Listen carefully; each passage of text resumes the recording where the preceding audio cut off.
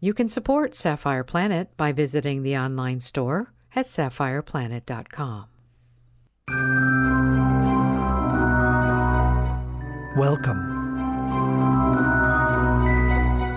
Your journey is just beginning.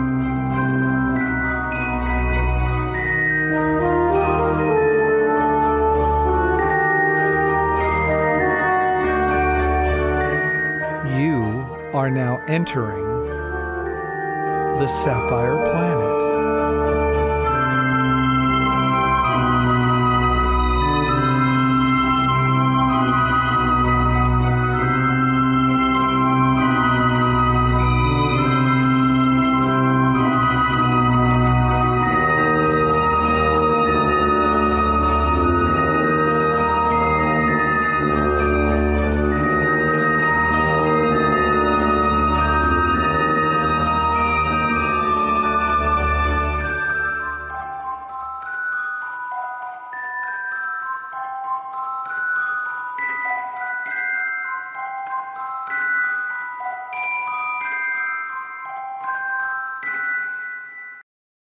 You are now in the Sapphire Planet.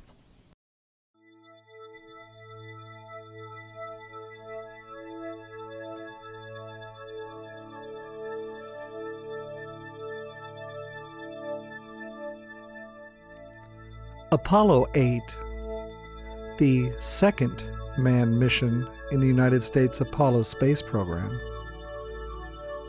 was launched on December 21st, 1968, and became the first manned spacecraft to leave Earth orbit, reach the Earth's moon, orbit the moon, and return safely to Earth.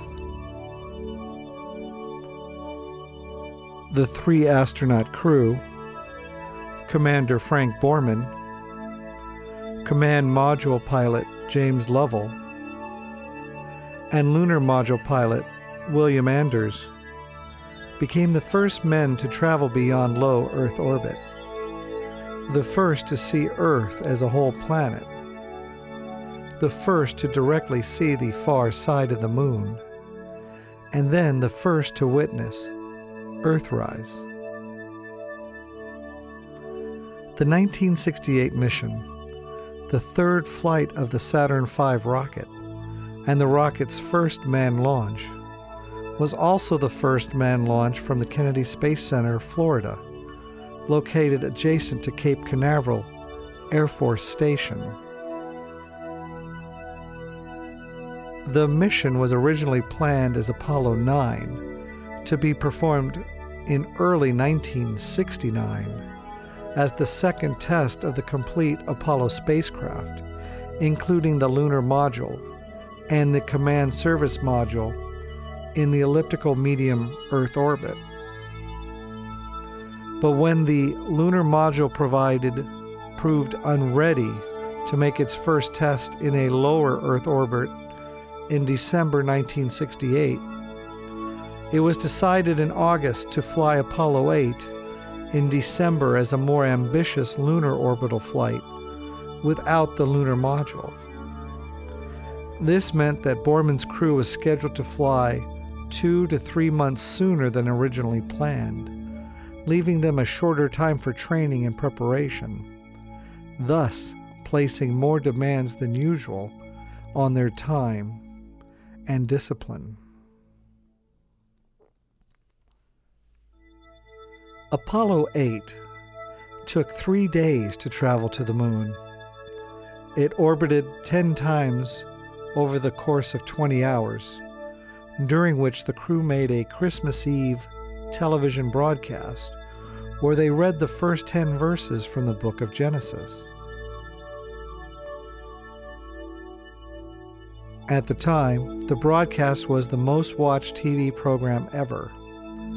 Apollo 8's successful mission paved the way for Apollo 11 to fulfill U.S. President John F. Kennedy's goal of landing a man on the moon before the end of the 1960s. The Apollo 8 astronauts returned to Earth on December 27th, 1968, when their spacecraft splashed down in the northern Pacific Ocean. The crew was named Time Magazine's Men of the Year for 1968 upon their return.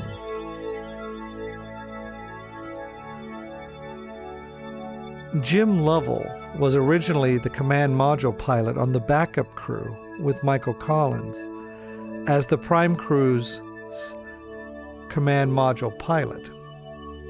However, Collins was replaced in July 1968 after suffering a cervical disc herniation that required surgery to repair.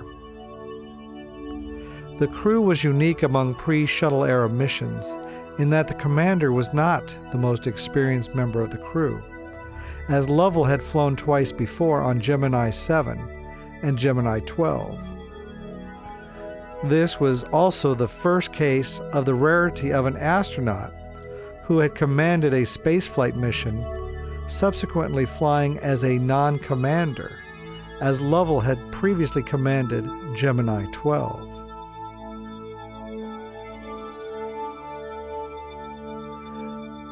On a lunar mission, the command module pilot was assigned the role of navigator, while the lunar module pilot was assigned the role of flight engineer, responsible for monitoring all spacecraft systems, even if the flight didn't include a lunar module.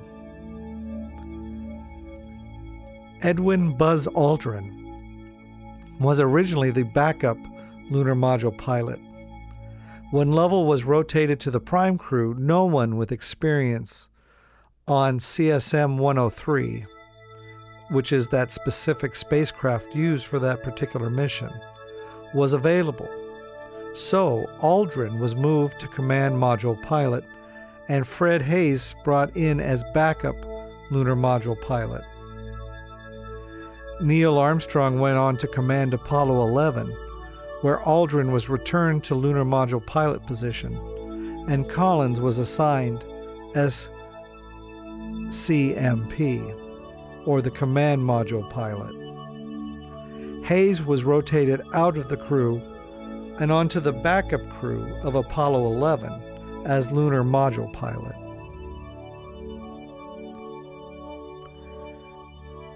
The Earth-based mission control teams for Apollo 8 consisted of astronauts assigned to the support crew, as well as non-astronaut flight directors and their staffs. The support crew members were not trained to fly the mission, but were able to stand in for astronauts in meetings and be involved in the minutiae of mission planning, while the prime and backup crews trained. They also served as Capcoms during the mission. For Apollo 8, these crew members included astronauts John S. Bull, Vance D. Brand, Gerald P. Carr, and Ken Mattingly. The mission control teams on Earth rotated in 3 shifts, each led by a flight director. The flight directors for Apollo 8 included Clifford E. Charlesworth, he was the green team, Glenn Lummy, he was the black team, and Milton Windler, he was the maroon team. The triangular shape of the insignia symbolizes the shape of the Apollo command module. It shows a red figure 8 looping around the Earth and Moon, representing the mission number, as well as the circumlunar nature of the mission. On the red number 8 are the names of the 3 astronauts. The initial design of the insignia was developed by Jim Lovell. Lovell reportedly sketched the initial design while riding in the back seat of the T-38 flight from California to Houston, shortly after learning of the redesignation of the flight to become a lunar orbital mission. The graphic design of the insignia was done by Houston artist and animator William Bradley.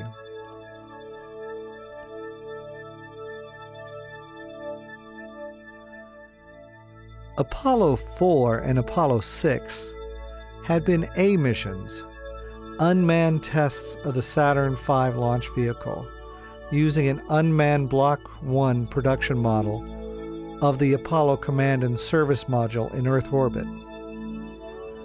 Apollo 7, scheduled for October 1968, would be manned Earth orbit flight of the Command Service Module, completing the objectives for Mission C. Further missions depended on the readiness of the lunar module. Apollo 8 was planned as the D mission to test the lunar module in a low Earth orbit in December 1968 by James McDivitt, David Scott, and Russell Schweickart, while Bowman's crew would fly the E mission, a more rigorous lunar module test in an elliptical medium Earth orbit as Apollo 9 in early 1969. But the production of the lunar module fell behind schedule, and when Apollo 8's lunar module arrived at the Kennedy Space Center in June 1968, significant defects were discovered, leading Grumman, the lead contractor for the lunar module, to predict that the first mission-ready lunar module would not be ready until at least February 1969. This would mean delaying the D and subsequent missions, endangering the program's goal of a lunar landing before the end of 1969. George Low, the manager of the Apollo spacecraft program office, proposed a solution in August to keep the program on track despite the lunar module delay. Since the command service modules would not be ready 3 months before the lunar module, the command service module only mission could be flown in December 1968. Instead of just repeating the C mission flight of Apollo 7, this command service module could be sent all the way to the moon with the possibility of entering a lunar orbit. The new mission would also allow NASA to test lunar landing procedures that would otherwise have to wait until Apollo 10, the scheduled F mission. This also meant that the medium Earth orbit E mission could be dispensed with. The net result was that only the D mission had to be delayed. Almost every senior manager at NASA agreed with this new mission, citing both confidence in the hardware and personnel, and the potential for a significant morale boost provided by a circumlunar flight. The only person who needed some convincing was James Webb, the NASA administrator. With the rest of his agency in support of the new mission, Webb eventually approved the mission change. The mission was officially changed from a D mission to a C' lunar orbit mission, but was still referred to in the press releases as an Earth orbit mission at Webb's direction. No public announcement was made about the change in mission until November 12th, 3 weeks after Apollo 7's successful Earth orbit mission, and less than 40 days before Apollo 8 launched.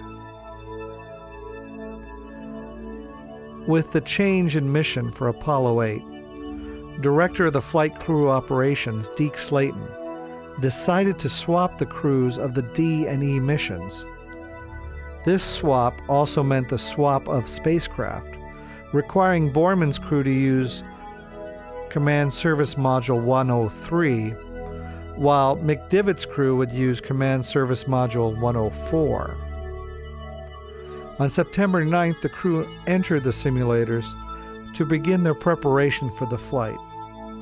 By the time the mission flew, the crew had spent 7 hours training for every actual hour of flight. Although all crew members were trained in all aspects of the mission, it was necessary to specialize. Borman, as commander, was given training on controlling the spacecraft during the re-entry. Lovell was trained on navigating the spacecraft in case of communication was lost with Earth. Anders was placed in charge of checking that the spacecraft was in working order. Added pressure on the Apollo program to make its 1969 landing goal was provided by the Soviet Union's flight of some living creatures, including Russian tortoises, in a cislunar loop around the Moon on Zond 5 and returned to Earth on September 21st. There was speculation within NASA and that the press that they might be preparing to launch cosmonauts on a similar circumlunar mission before the end of 1968. The Apollo 8 crew, now living in the crew quarters at Kennedy Space Center, received a visit from Charles Lindbergh and his wife, Anna Morrow Lindbergh, the night before the launch. They talked about how before his 1927 flight, Lindbergh had used a piece of string to measure the distance from New York City to Paris on a globe, and then from that he calculated the fuel needed for the flight. The total was a tenth of the amount that the Saturn V would burn every second. The next day, the Lindberghs watched the launch of the Apollo 8 from a nearby dune at Kennedy Space Center. The Saturn V rocket used by Apollo 8 was designated as SA-503, or the 03rd model of the Saturn V. Rocket to be used in the Saturn Apollo program when it was erected in the Vertical Assembly Building on December 20th, 1967. It was thought that the rocket would be used for an unmanned Earth orbit test flight, carrying a boilerplate command service module. Apollo 6 had suffered several major problems during its April 1968 flight, including severe pogo oscillation during its first stage, 2 second-stage engine failures, and a third stage that failed to reignite in orbit. Without assurances that these problems had been rectified, NASA administrators could not justify risking a manned space mission until additional unmanned test flights prove that the Saturn V was ready. Teams from the Marshall Space Flight Center went to work on the problems. Of primary concern was the pogo oscillation, which would not only hamper engine performance, but could exert significant G-forces on the crew. A task force of contractors, NASA agency representatives, and Marshall Space Flight Center researchers concluded that the engines vibrated at a frequency similar to the frequency at which the spacecraft itself vibrated, causing a resonance effect that induced oscillation in the rocket. A system using helium gas to absorb some of these vibrations was installed. Of equal importance was the failure of 3 engines during flight. Researchers quickly determined that a leaking hydrogen fuel line ruptured when exposed to vacuum, causing a loss of fuel pressure in engine number 2. When an automatic shutoff attempted to close the liquid hydrogen valve and shut down engine 2, it accidentally shut down engines 3 liquid oxygen due to a miswired connection. As a result, engine 3 failed within 1 second of engine 2's shutdown. Further investigation revealed the same problem for the third stage engine, a faulty igniter line. The team modified the igniter lines and fuel conduits, hoping to avoid similar problems on future launches. The teams tested their solutions in August 1968 at the Marshall Space Flight Center.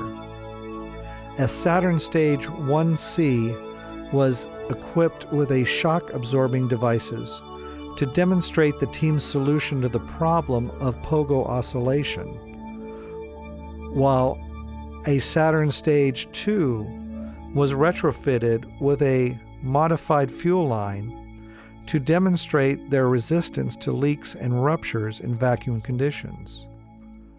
Once NASA administrators were convinced that the problems were solved, they gave their approval for the manned mission using Saturn 503.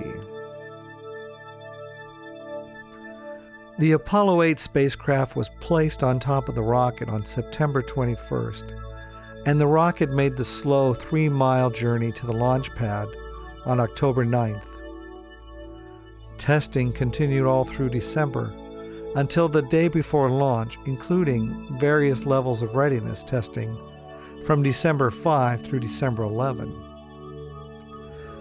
Final testing of modifications to address the problems of pogo oscillation, ruptured fuel lines, and bad igniter lines took place on December 18th, a mere 3 days before the scheduled launch.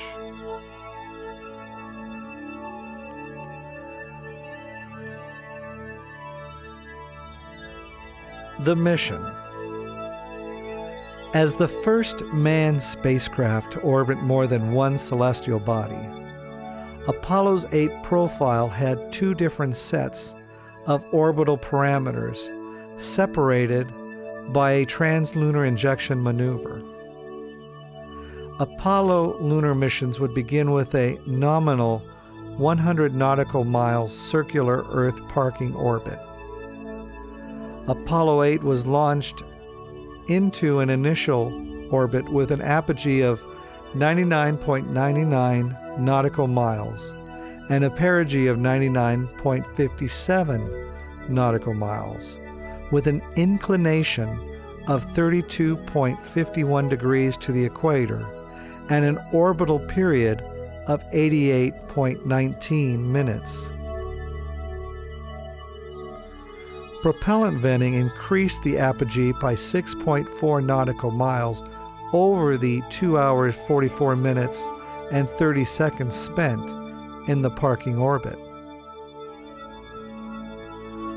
This was followed by a translunar injection burn of the Saturn 4B third stage for 318 seconds, accelerating the 63,000-pound spacecraft from an orbital velocity of 25,500 feet per second to the injection velocity of 35,500 feet per second, which set a record for the highest speed relative to Earth that humans have ever traveled. The speed was slightly less than the Earth's escape velocity of 36,747 feet per second, but put Apollo 8 into an elongated elliptical orbit of Earth to a point where the moon's gravity would capture it. The standard lunar orbit for Apollo missions was planned as a nominal 60 nautical miles circular orbit above the moon's surface. Initial lunar orbit insertion was an ellipse with a pure lean of 60 nautical miles and an apolean of 168.5 nautical miles at an inclination of 12 degrees from the lunar equator.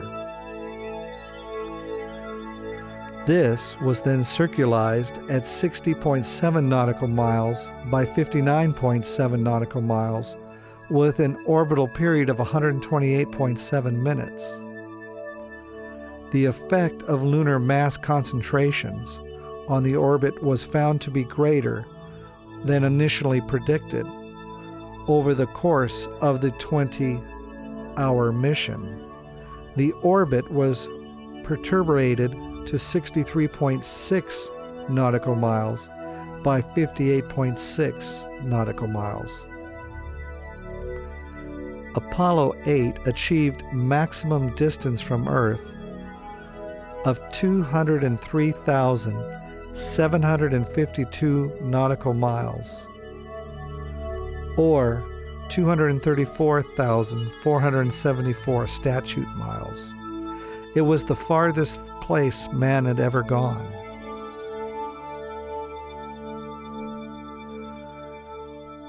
Apollo 8 launched at 7:51 a.m. Eastern Standard Time on December 21st, 1968, using the Saturn V's 3 stages to achieve Earth's orbit. The Saturn 1C first stage impacted the Atlantic Ocean at 30 degrees 12 minutes north, 74 degrees 7 minutes west, and the Saturn second stage impacted the Atlantic Ocean at 31 degrees 50 minutes north and 37 degrees 17 minutes west. The Saturn 4B third stage injected the craft into Earth orbit, but remained attached to later perform the translunar injection burn that put the spacecraft on a trajectory to the moon. The Titan II launch vehicle used for the Gemini program had been notoriously rough riding, and technicians promised the astronauts that the Saturn V, which was designed for the Apollo program rather than adopted from a missile, would have a much smoother ride. Lovell and Borman, both Gemini veterans, found this promise did not disappoint. During liftoff, they reported feeling nothing but a dull, muted rumble in the distance.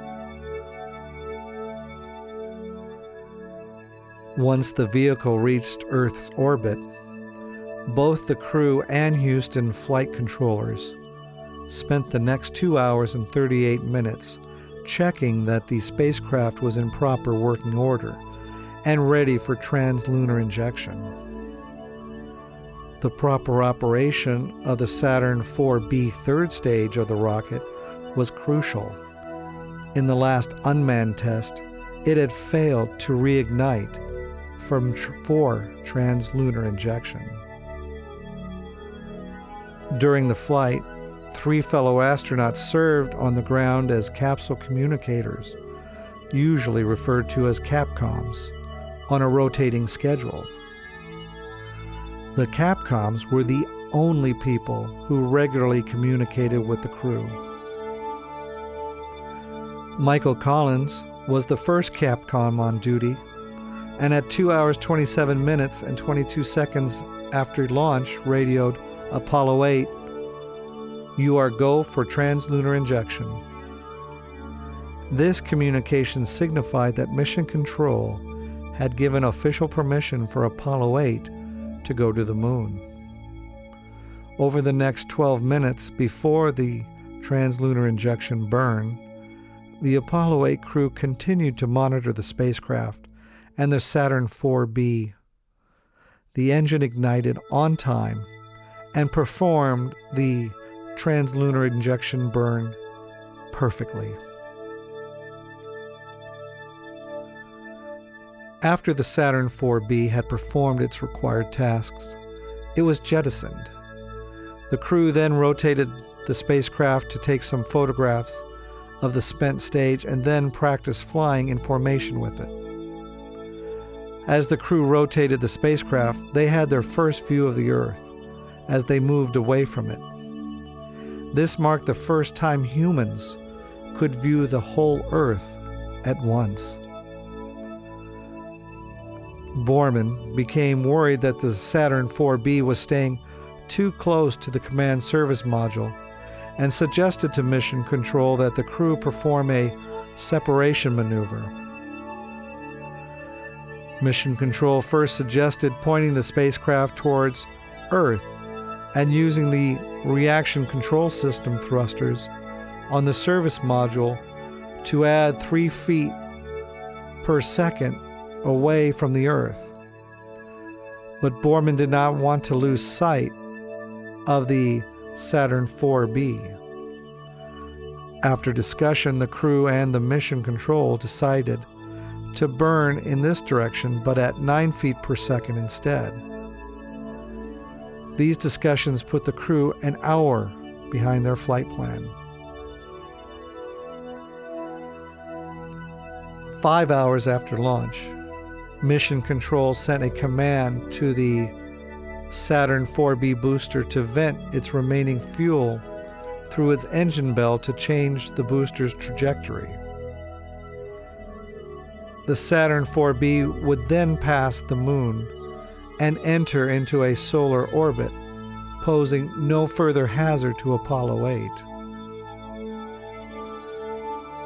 The Saturn IVB subsequently went into a 0.99 by 0.92 astronomical unit solar orbit with an inclination of 23.47 degrees from the plane of the ecliptic and an orbital period of 340.8 days. After the insertion into translunar orbit, the Saturn IVB third stage became a derelict object. It will continue to orbit the Sun for many years to come.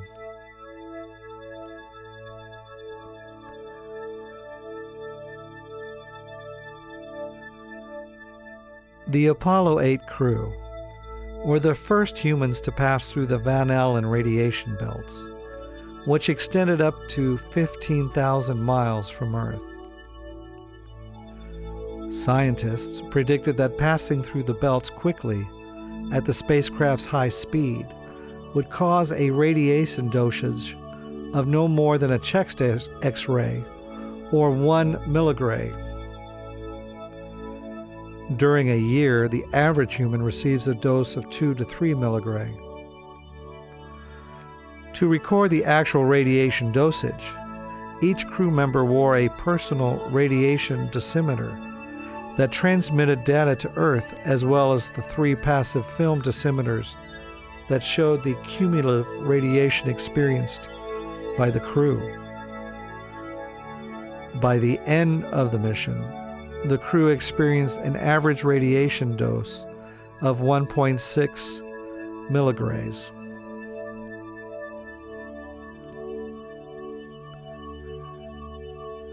Now on to the lunar trajectory. Jim Lovell's main job as command module pilot was as navigator. Although Mission Control performed all the actual navigation calculations, it was necessary to have a crew member serving as the navigator so that the crew could return to Earth in case of a loss of communication with Mission Control. Lovell navigated by star sizings using a sextant built into the spacecraft, measuring the angle between a star and the Earth's or Moon's horizon. This task was difficult because a large cloud of debris around the spacecraft, formed by the venting Saturn IVB third stage, made it hard to distinguish the stars.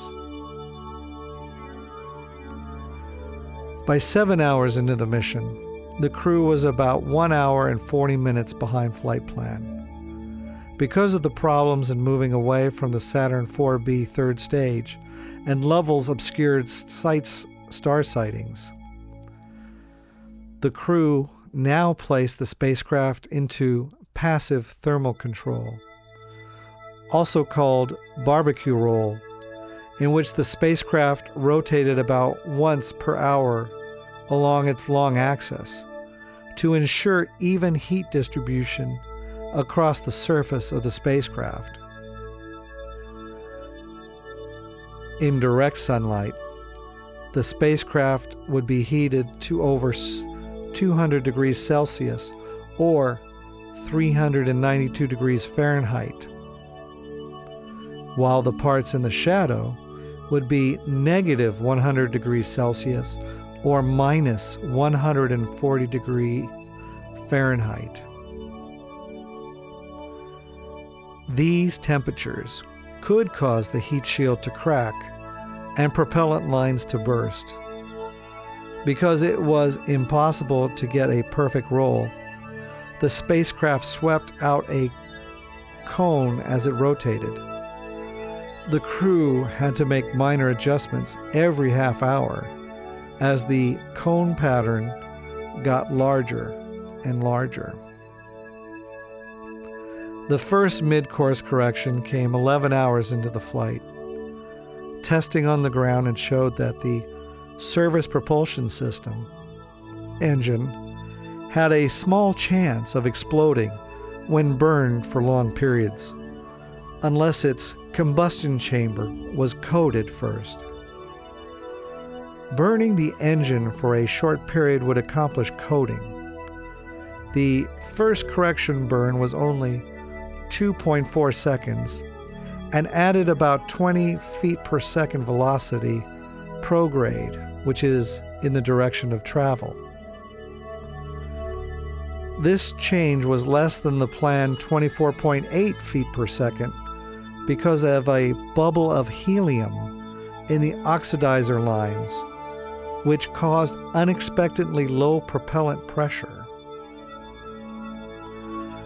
The crew had to use the small RCS thrusters to make up the shortfall.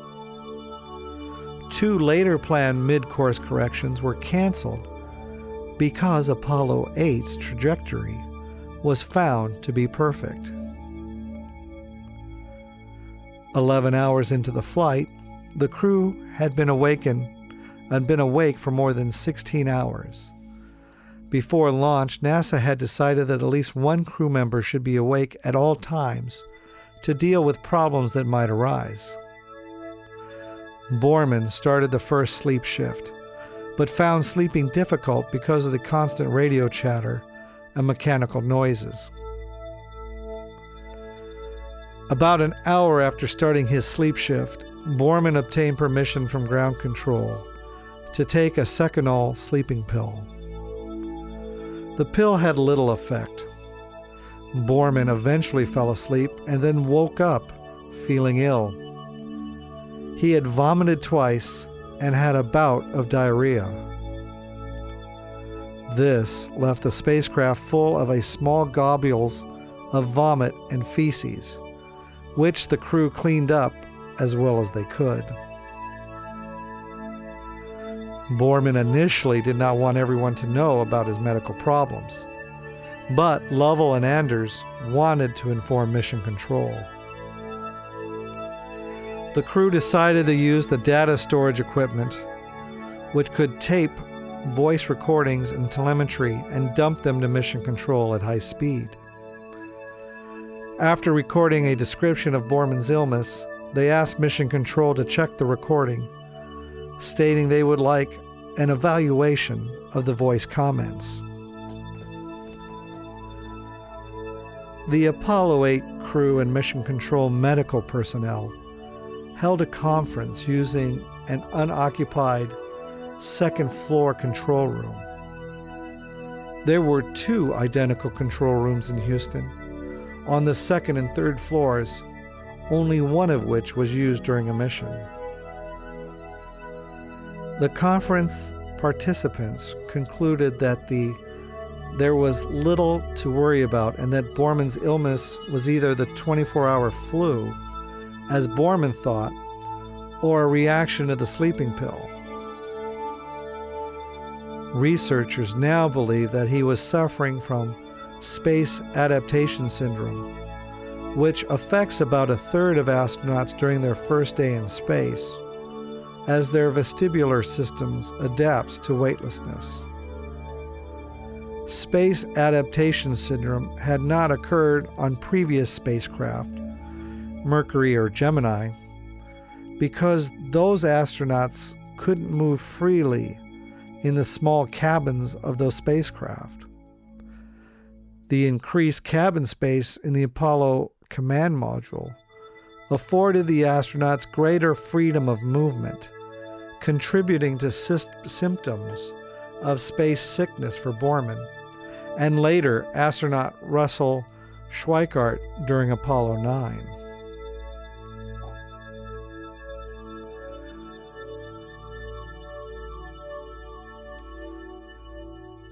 The cruise phase was a relatively uneventful part of the flight, except for the crew checking that the spacecraft was in working order, and they were on course. During this time, NASA scheduled a television broadcast at 31 hours after the launch. The Apollo 8 crew used a 2-kilogram camera that broadcast in black and white only, using a Viacom tube. The camera had 2 lenses, a very wide angle, which was a 160-degree lens, and a telephoto, which was a 9-degree lens. During this first broadcast, the crew gave a tour of the spacecraft and attempted to show how the Earth appeared from space. However, difficulties aiming the narrow-angle lens without the aid of a monitor to show what it was looking at made showing the Earth impossible. Additionally, the Earth image became saturated by any bright source without proper filters. In the end, all the crew could show the people watching back on Earth was a bright blob. After broadcasting for 17 minutes, the rotation of the spacecraft took the high-gain antenna out of the view of the receiving stations on Earth, and they ended the transmission with Lovell wishing his mother a happy birthday.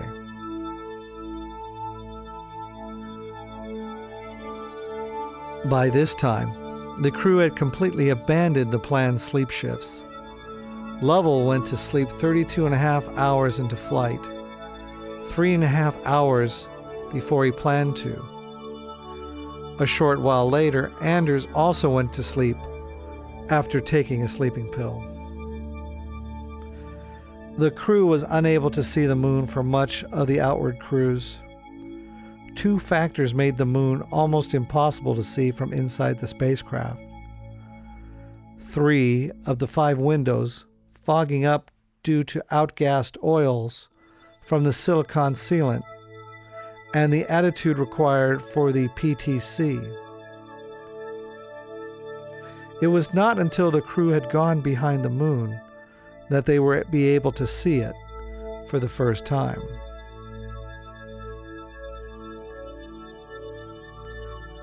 Apollo 8 made a second television broadcast at 55 hours into the flight. This time the crew rigged up filters meant for the still cameras so they could acquire images of the Earth through the telephoto lens. Although difficult to aim, as they had to maneuver the entire spacecraft, the crew was able to broadcast back to Earth the first television pictures of the Earth. The crew spent the transmission describing the Earth and what was visible and the colors they could see. The transmission lasted 23 minutes. About 55 hours and 40 minutes into the flight, the crew of Apollo 8 became the first humans to enter the gravitational sphere of influence of another celestial body. In other words, the effect of the moon's gravitational force on Apollo 8 became stronger than that of the Earth. At the time it happened, Apollo 8 was 38,759 miles from the moon and had a speed of 3,990 feet per second relative to the moon. This historic moment was of little interest to the crew since they were still calculating their trajectory with respect to the launch pad at Kennedy Space Center. They would continue to do so until they performed their last mid-course correction, switching to a reference frame based on an ideal orientation for the second engine burn they would make in lunar orbit. It was only 13 hours until they would be in lunar orbit. The last major event before lunar orbit insertion was a second mid-course correction. It was in retrograde, which is against the direction of travel, and slowed the spacecraft down by 2 feet per second, effectively lowering the closest distance that the spacecraft would pass the moon. At exactly 61 hours after launch, about 24,200 miles from the moon, the crew burned the RSC for 11 seconds. They would now pass 71.7 miles from the lunar surface. At 64 hours into the flight, the crew began to prepare for lunar orbit insertion. This maneuver had to be formed perfectly, and due to orbital mechanics, had to be done on the far side of the moon, out of contact with the Earth. After mission control was pulled for a go, no-go decision, the crew was told at 68 hours they were go and riding the best bird we can find. At 68 hours and 58 minutes, the spacecraft went behind the moon and out of radio contact with the Earth. With 10 minutes before the lunar orbit insertion, the crew began one last check of the spacecraft system and made sure that every switch was in the correct place. At that time, they finally got their first glimpses of the moon. They had been flying over the unlit side, and it was Lovell who saw the first shafts of sight obliquely illuminating the lunar surface.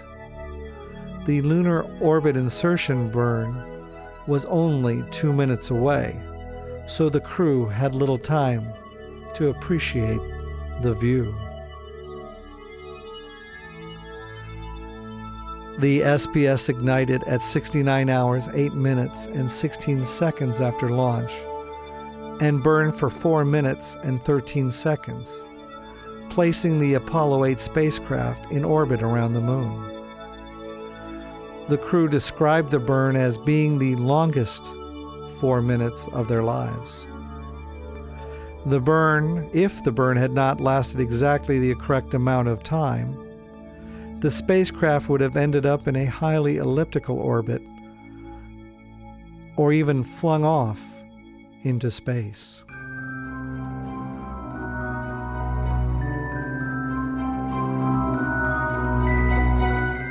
Your journey is now ending.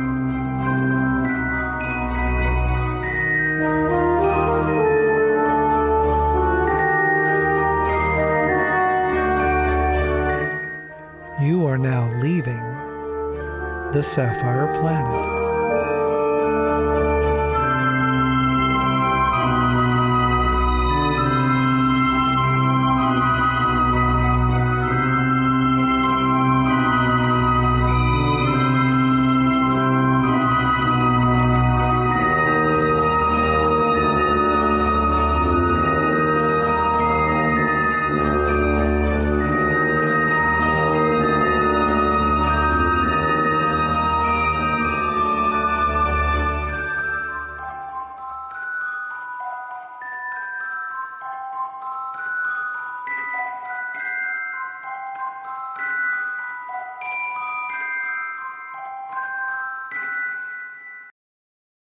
Goodbye from the Sapphire Planet. Own a piece of the planet. Now you can purchase Sapphire Planet merchandise online at sapphireplanet.com.